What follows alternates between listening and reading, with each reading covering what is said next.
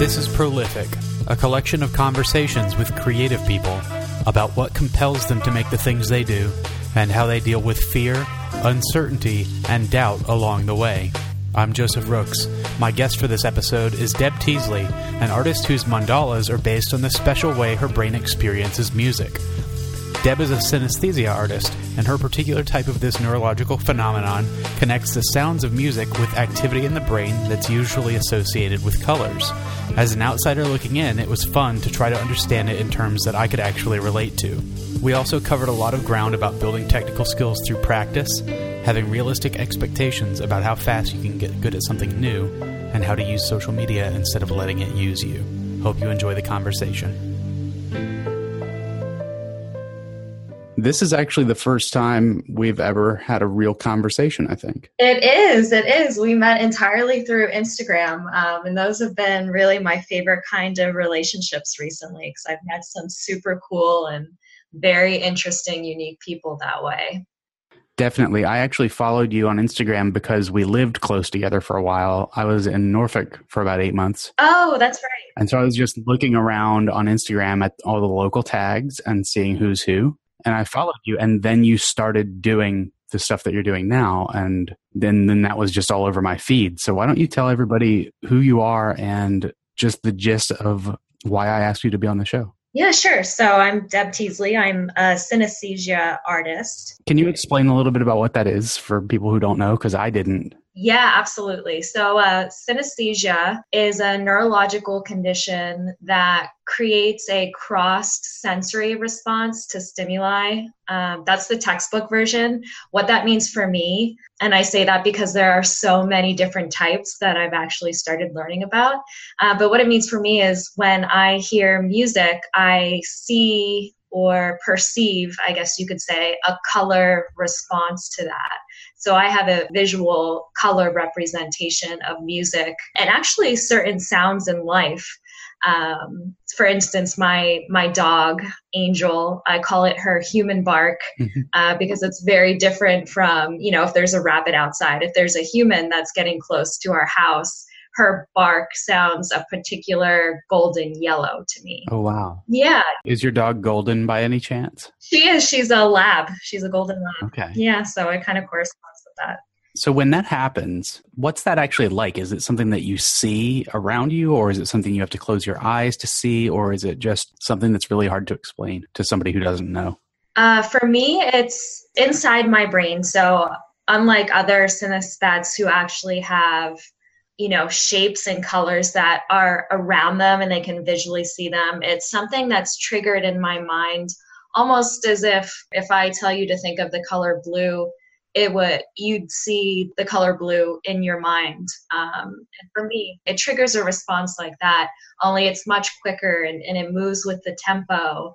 And I actually think that it's somehow related to the tones and the chords. I haven't mapped it out, but I think it's connected to that, and that certain tones sound a certain hue or a certain color to me. So if you think of an orchestra with all of those different instruments playing highly technical music, it's almost like my own personal light show in my mind.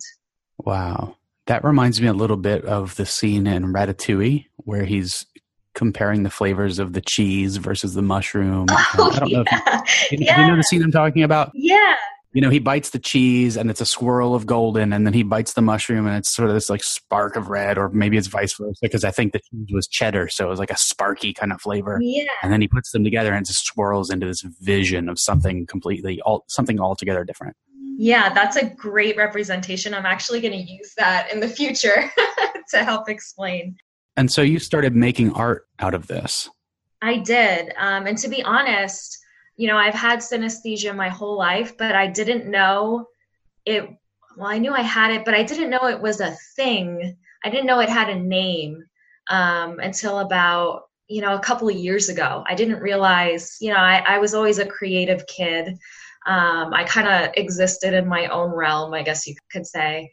And I guess I just thought that it was something that I was making up. I didn't realize that it was a neurological condition and that not everyone experiences music the way that I do. And once I figured that out, I thought, well, maybe this is the doorway into this creativity that I had actually been seeking at that time. So did you just think that it was a function of imagination rather than it's something that not everybody has? Yeah, I did. I kind of compared it to, you know how you connect color to emotions? Yes. Like you can be green with envy, or, red is angry and yellow is very happy. Well, music is very emotional. So I kind of connected it to that and thought, well, maybe this is me experiencing emotion through music, not realizing that it was the music itself causing it. Wow, that's so fascinating. And so now with all of that going on in your head, what exactly are you doing with it, and what are you making out of that? So I started very rudimentary at first. I was just using acrylics and watercolors, trying to capture what I was seeing, but I was so terrible at it. I could never get it to look right. I could never get the colors to blend right. And I actually gave up on it for a long time. And then one day I was on my phone and I was scrolling through Pinterest, and I was looking at mandalas and Zentangle patterns, because I've always loved them. I find them very visually appealing, and almost meditative when you're looking at them. It just, it calms your mind down. And as I was just scrolling through Pinterest, kind of wasting time, I was also listening to music. So I had, color phenomenon happening in my head while I was looking at mandalas. And I just thought, well, there's a huge river between these two things, but I wonder if there's a way to build a bridge and kind of connect the colors I was seeing with mandala patterns. And that's just what birthed this whole idea. I had never created mandalas in my life. I just kind of had a board on Pinterest that I was collecting them on because I liked them. And I finally sat down and tried to figure out how I could create a snapshot of a song and put it into a mandala. And that's what got me started. Where I am now, I try not to take snapshots of songs anymore. I try to create a mandala pattern that the song can kind of move through. And what I mean by that is when people are looking at my artwork, I say, don't look for the song. Don't look for the song in the mandala. One, because your brain probably doesn't work that way and it might be frustrating. And two, because I create the patterns so that when you're listening to it, your mind moves the mandala with the song. So maybe the layers are spinning, or maybe they're pulsating or blinking. And that really is my experience with synesthesia. The music moves the colors in my mind. And that's how I started creating and doing what I'm doing today. That's really fascinating. In art, there is a lot of talk about how when you're done making something and you put it out into the world, you just kind of have to let go of it and let it be whatever it is. But in your case, because of the way your mind works, when you put something out in the world and then somebody else experiences it, they experience it completely different from you in a way that, maybe there's something that's not there for them that's there for you. Yeah. Does that ever come up in your conversations with other people about your work? And what do people say about that? Or how do people interact with your work in a way that's different from maybe the way you do? I think in the beginning, when I first started, when I was really trying to take the song and just put it into one image, I had a lot of people saying like, wow, that's so unique, but I really just don't see, I really don't see that. Or how did you come up with that? I don't understand how this connects. Is it the instruments? Is it the voice? Is it the lyrics? It's your brain. Your brain was the missing link. Yeah, it's my brain on paper, which is, I think, a difficult thing to try and capture, and then also to explain on top of that, which is why I started to do it the way that I do now. That's kind of interesting, though, because it's almost like it's a visual representation of neurological differences between people. And I think just the fact that you can create a piece of artwork that makes two people so acutely aware of how different your brains are is sort of like enabling empathy in a different way. Yes, absolutely. And it's also made me wonder if synesthesia is kind of on a sliding scale, because I've gotten into conversations with people where, they say they don't have synesthesia, but the song feels very pink when I was using a lot of blues and greens. And I'm like, Mm. well, that's kind of like synesthesia a little bit. You may not have a visual representation, but you're still feeling color within the music. So it's made me wonder if it's a little bit more common than what they say it is. There's that. And I also wonder if it doesn't just make people ponder what colors things would be based on the sound, even if that's not something that they have in their brain. It makes them more consciously aware of, oh, here's a new way of thinking about it that might not be built into the way I think, but I can get there mentally. Absolutely. And I think it's a way to really expand on your own creativity, to think about something that's purely auditory, but to give it a visual representation. That's a huge stretch of the mind. And it doesn't have to be a mandala. It can be anything, really, if you put your mind to it.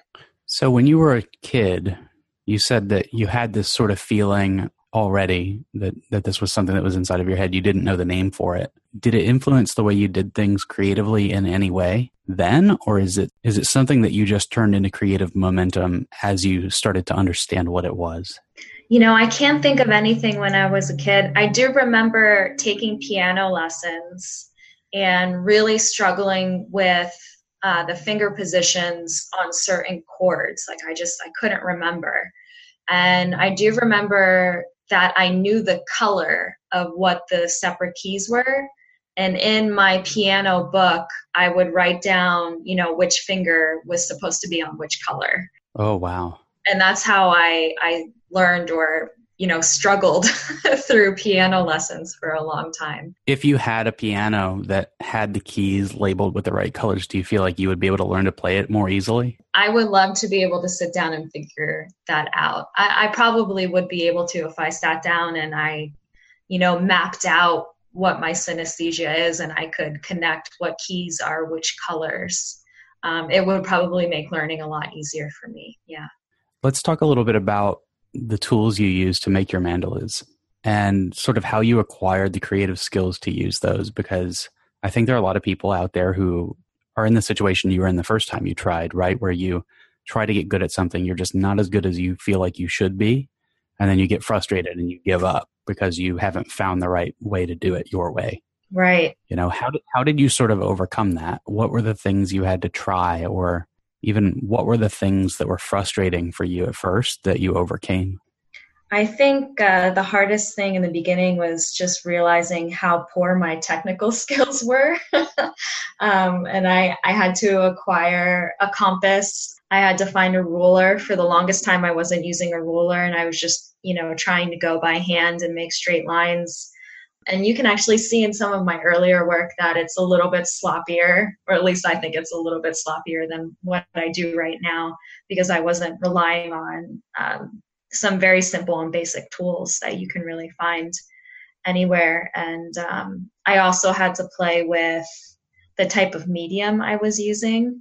And finally, after going through paints and Sharpie markers, ended up with these fine liner markers. And it's like a set of 300 different colors. So I have every color of the spectrum that I can kind of pull from in my toolbox. And it was just a lot of trial and error. Was there a medium that you just hated working with completely and you feel like it has no redeeming qualities? Any kind of paint I'm useless with. Any kind of acrylic, oil, forget about it. I just don't. And it's not the medium. It's really me that I just didn't mesh well with it. And I couldn't get as much detail out of it as I wanted. And was just a constant struggle of trying to get, what's in my head onto the paper canvas. Over what period of time did you kind of go through that struggle before you landed on the tools you're actually using now? Was it like a couple of years, a couple of months? Oh, man. Probably like 6 to 8 months or so, close to a year of just struggling to figure out what's going to work. And, I say 6 to 8 months, but there were breaks in there where I would try something and then I'd just take time away from art completely and then come back and try it again. So it was a lot of, starting, having it not work, and kind of drawing back and thinking and reflecting, and then coming back and doing it again to see if I could get it right the next time. There's a lot of sort of uncertainty around learning how to make art in the first place. Mm-hmm. Did you find there was any uncertainty for you about what you were doing and what you were making and why you were making it? Was there any hesitation, or were you worried about not being understood or being judged, or Oh yeah. What was that like? At the time I was struggling with mental health issues. So I was very low. I was just in a low place, and I knew I needed a creative outlet to kind of help with healing from that, which is a huge part of my inspiration. And from the very beginning until right now, I think I question and struggle on a regular basis what I'm doing and why I'm doing it. And when it comes down to it, it's really that I'm creating it for myself first, because it's very healing for me to sit down and work and spend so much time and see something through to completion. It just takes a tremendous amount of focus. And I think to be able to do that and do it for myself first and then share it with others, knowing that I'd be doing it anyway. And I think that was also very key, knowing that, even if this isn't accepted and I don't get the engagement, or, I don't get the likes or the inquiries, I'm still going to do this no matter what. So I just decided once I knew that I was going to share it, and whatever happens, happens, and that it didn't matter so much how the world responded, because it was such a deeply personal process. That's interesting, because a lot of people would think, because this is so deeply personal, I'm not going to share it. But when you put it out there in the world, what was the response? There was a lot of people that had never heard of synesthesia before. So there was a lot of education around that, which was great because I had just discovered it. So I had to teach myself about it and to be able to teach others about it. And there was I started to get a lot of people sending me music, which was, still is probably the greatest part of this whole process, is that when people hear music now, and they know of me or about me, I get tagged in people's stories all the time. I have people sending me random messages like, hey, I just heard this song. I really think you should listen to it. It might be a cool idea for your project. So it just opened up this way to engage with people through social media or, anything, to talk about music in this really unique and special way. That's really interesting. I hadn't even thought about that, but now that you said that, it makes me want to start sending you music just that I think is good. Not even because I want to get your reaction to it for myself, but just because there's something interesting about being able to share something in that way, where it's like, I can send you something and you could get something out of it that I'm 100% sure I could never get out of it. I could never appreciate it in the same way. Yeah, absolutely. And I love discovering new music, and so much of it is stuff that I would have never found on my own. And it's really just, my Spotify has a whole new face now with all of the music that people are sending me.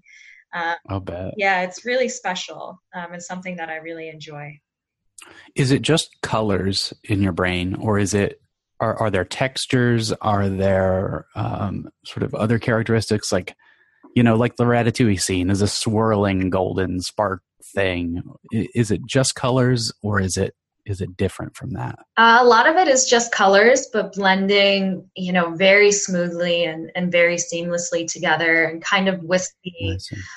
There are sometimes like speckled dots or bands of colors. And if there is a particular band or something that's really sticking out, I always try to capture that in the mandala. I do my best if it doesn't fit with traditional mandala patterns. With some of them do, and it works really nicely.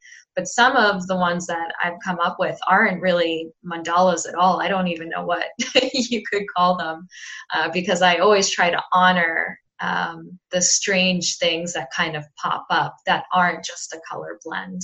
So the shapes of your mandalas, those are not so much informed by the colors themselves. Those are more of a purely, creating from scratch sort of effort for you, right? How do you decide, on this one, it's going to be like more teardrop shaped, or this one's going to be a little more blocky or angular or what have you?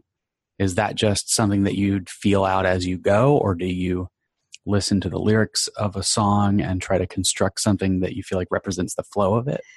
So I guess I feel like that's more of an invisible part of the synesthesia, which is a weird thing to say, but some songs just have really sharp edges, or some songs are smoother and more rounded. So I would use something that's more of a teardrop, and there have been instances when the lyrics kind of also impact that. So maybe I'll have a more flowery pattern if the vocals are a little bit softer. I guess what I'm trying to say is there are a lot of different aspects outside of the color. Like there's texture and there's movement that also inspires the different patterns. Gotcha. That go into it. And do you feel like those are sort of outside of the range of synesthesia? They're just part of the creative process? I do. I think so. And actually, one of the things I started to do online was share the color palettes before I create the mandala. Just so, it's not like I listened to the song and I created this art and here, take a look. I started to do the first step, which is getting the colors down on paper and the movement of the colors and putting that up first so people could see actually what it looks like. And then allowing the creative process to really take those colors and movements and put it into a mandala form. It would be really interesting if there was a way to sort of see your color palette for a song next to everybody else's color palette for a given song. Oh, I would love that. So you can see, here are the most common colors that this song is. Yeah. And I wonder if there is similarity among different synesthetes with music, if there's certain notes or instruments that tend to have the same sounding color, or I don't know. I feel like there could be so much research that's done. Maybe there has been and I haven't discovered it yet, but it feels like such a unique phenomenon that you could really, really study and dig into. It seems like the kind of thing that's really hard to describe, and I'm not sure how much research has actually been done into it, but I wouldn't be surprised to find out that it's something that's only really emerged consciously in recent times, because it's a term I've seen pop up in a couple of places but didn't really look into. But I remember very, very vaguely seeing it pop up about 7 or 8 years ago on Twitter. And it seems like the kind of thing that would emerge because of the scale of the internet, just increasing the odds of two people that have that in common sort of bumping into each other in a situation where it's not weird to talk about that, because you'd never go up to a stranger in the bar and be like, hey, this song feels really yellow to me. But on Twitter, you might say something like that and somebody sees it and goes, wow, I get what you're saying. Yeah, that's true. And you know what? That's how I found it. I found it online. I just happened to stumble upon an article about it. And I was like, that sounds oddly familiar to me. Right. Sounds like what I experience. What's the space like that you make your art in? Do you have a dedicated space for it, or? Yeah, I'm lucky enough to have my own office space in our house. It's multi-purpose, so there's a bunch of other stuff in here, but I have a desk, by the window, so I have good light with all of my little basic tools and stuff like that. So I think I'm lucky. I know a lot of artists who, work off of their kitchen table sometimes. And so I feel thankful that I have my own little sacred space for that. How much do you feel like your environment affects the way that you feel when you're sitting down to do some kind of work? Oh, very, very much so. So I have lots of really calming things in this space, like candles and, pretty crystals. And when I say sacred space, I really do mean sacred space. Like it's a very calming environment where I come specifically to create or to calm down or to just kind of be and exist in my own skin. And I think that I wouldn't be as productive and my art wouldn't be as engaging if I was doing it someplace else. Like, I don't think I could do this in a coffee shop somewhere or downstairs in our kitchen. I don't think it would work as well as when I come into this space and know this is what I'm here for. Do you feel like you do a good job of controlling the inputs into your brain from other people so that you maybe don't have as much noise in your life or don't have as much negative input? Or is that something you've put thought into? Like push notifications and social media and comments on Instagram that are all over the place and just the random things you bump into on the internet. How do you sort of manage the way those things either make you feel something or the way that you don't allow them to make you feel something?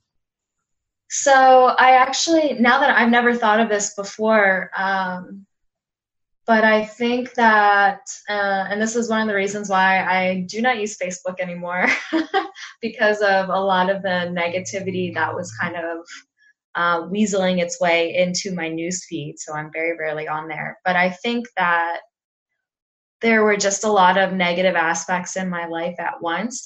That's one of the reasons why I started to do this. And I changed the way I use social media, because I think I say social media because I think that's where the majority of that negativity comes from, at least in my life. And I think that once I started doing this and I changed the way I was viewing and using social media, that helped calm down the negativity. So just cutting out Facebook was great.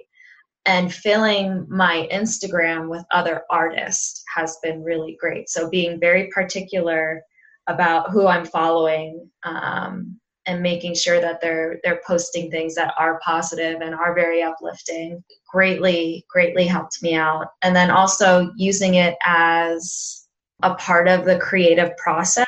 So using it as a way to document, but not so much concerned about the feedback that was coming in, because something about it allowed me to view my work through a different lens. So a lot of the times, and this is going to sound a little weird, I think, but a lot of the times I use social media and Instagram to step back from my art and view it from a different perspective, from the eyes of a viewer, really. So what is this going to look like when I put it out into the world?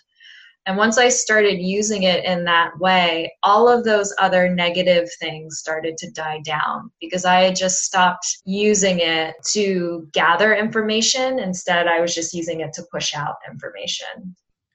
Yeah, that reminds me a little bit of a professional painter or a photographer exhibiting their art in a gallery space. Yeah. They're not so much doing that to get the comments and the feedback. They're doing it to sort of get their work to its final destination. Yes, that's a great way to put it. There's a little bit of an element of finality to it when you see it in the final place that you want it to land. Mm-hmm. Even if you own the original somewhere in your house, you know that you're sort of hanging it on the wall, putting a pin in it, saying, this is it. This is the finished piece. Yes. Sometimes that's the piece that makes a thing feel finished.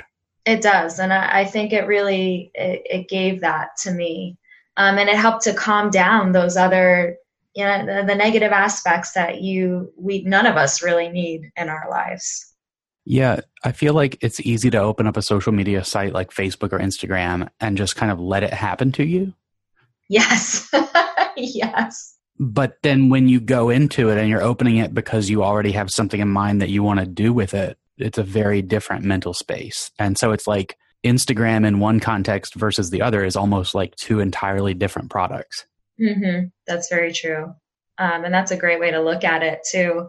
Because when I first signed up for it, it really felt like, when you're out in the park or at a playground and there's like this one 5-year-old that is like, mom, hey, mom, look at me. Well, that's kind of how I viewed social media. Like, social media is the playground and we're all that 5-year-old just like screaming at the top of our lungs trying to get attention. Right. And then depending on the algorithm, you never know what you're going to get in your newsfeed. So it can be a loud voice that's very negative, or you can find people who are super positive and are very creative and inspirational. It just depends on you and the control that you have over it. So do you unfollow a lot of people like liberally if you find that they're just not on the same wavelength as you? Yeah, I do. And I think everyone should. I think that if, you're not vibing, you don't have to get along with everyone. And I'm not saying you should be hateful and spiteful and send nasty messages, but if you're finding that someone just isn't vibing with you, or maybe you've drifted and gone in two separate directions, I think it's okay to unfollow. And I don't think that has anything to do with loyalty. I think it has to do with self-care and taking care of yourself. That's definitely true. I find myself unfollowing, muting a lot of people in the feed just in real time almost. Yeah. I don't go on unfollow sprees or unfriending sprees. I just do it based on how something feels. I'll see something come across the feed and think, that just really makes me feel bad, or this really just doesn't add anything, or, this person's complaining and I don't really want complaining around me. And so right then and there, I'll just go and unfollow that person, and that's it. I don't have to subject myself to that. And a lot of people, I feel like, they're not consciously aware of the fact that moment by moment, you can take that kind of control of what's coming into you. Absolutely. It's just kind of like, oh, I followed you, so now I'm stuck with you forever. Yeah. No, like where in real life does that happen? You grow apart from friends or acquaintances all the time in the real world, or you decide actively to not be friends with someone in the real world. Right. Those same rules apply to social media. Or you decide to not answer somebody's phone calls 5 times in a row. Yeah, exactly. Exactly. So creatively, is there anything you've got that you're sort of looking ahead to, sort of in the works? Are there any side projects you want to do or that you're working on now that you're excited about? No real side projects. I have recently, I did a call for hip hop and R&B songs. One of the people in my feed, they're like, you do the same kind of music all the time. I want to see other music. And I was like, you know what, that's fair. Because a lot of the times I'm creating for myself. So I'm picking my favorite songs, What are your favorite songs that you've done mandalas for? Oh, that's a tough one. That's like asking, who's your favorite child? Say it publicly on the record so that all of them can hear it. So everyone can know. I think Only the Wild Ones by Dispatch was probably one of my favorite songs to do. And I say that because when I'm creating a mandala, I have that same song on repeat for days on end. I think I probably drive my husband crazy because it will just be on repeat constantly, because that's what helps me decide, the patterns and how it's going to move and look. So definitely Dispatch, Only the Wild Ones. Do you have a favorite song that's not a favorite mandala? Do you have a favorite song of all time? I'm a huge John Denver fan. And I did Country Roads by John Denver. It's a huge part of my childhood. I grew up listening to him, and I lived in West Virginia for a little while, so I'm super nostalgic about the song. And I did it, and I wasn't super happy with it. I think that would probably be. Did you know that John Denver is not his real name? What? No. His real name is Henry John Deutschendorf Jr. Oh my gosh, that's going to blow my family's mind. That's amazing. But, Henry John Deutschendorf Jr. sings with the Muppets does not have the same ring to it. No, definitely not. Definitely not. That's so funny. Well, this has been a really nice conversation. Thank you so much for taking time to talk to me. Sure. Thanks for having me. I appreciate it. This has been really good. Thank you so much. And you want to tell everybody where they can find you on the internet if they want to look you up and follow all the stuff you're doing? Oh, yeah, sure. So you can find me at my website. It's debteasley.com. Teasley is Teasley. And then you can find me on Instagram. That's probably where I'm most active. It's at Debbalyn, Debbalynn. Awesome. Everybody go check that out. Thanks so much for being on. Sure. Thank you. Bye-bye. Bye.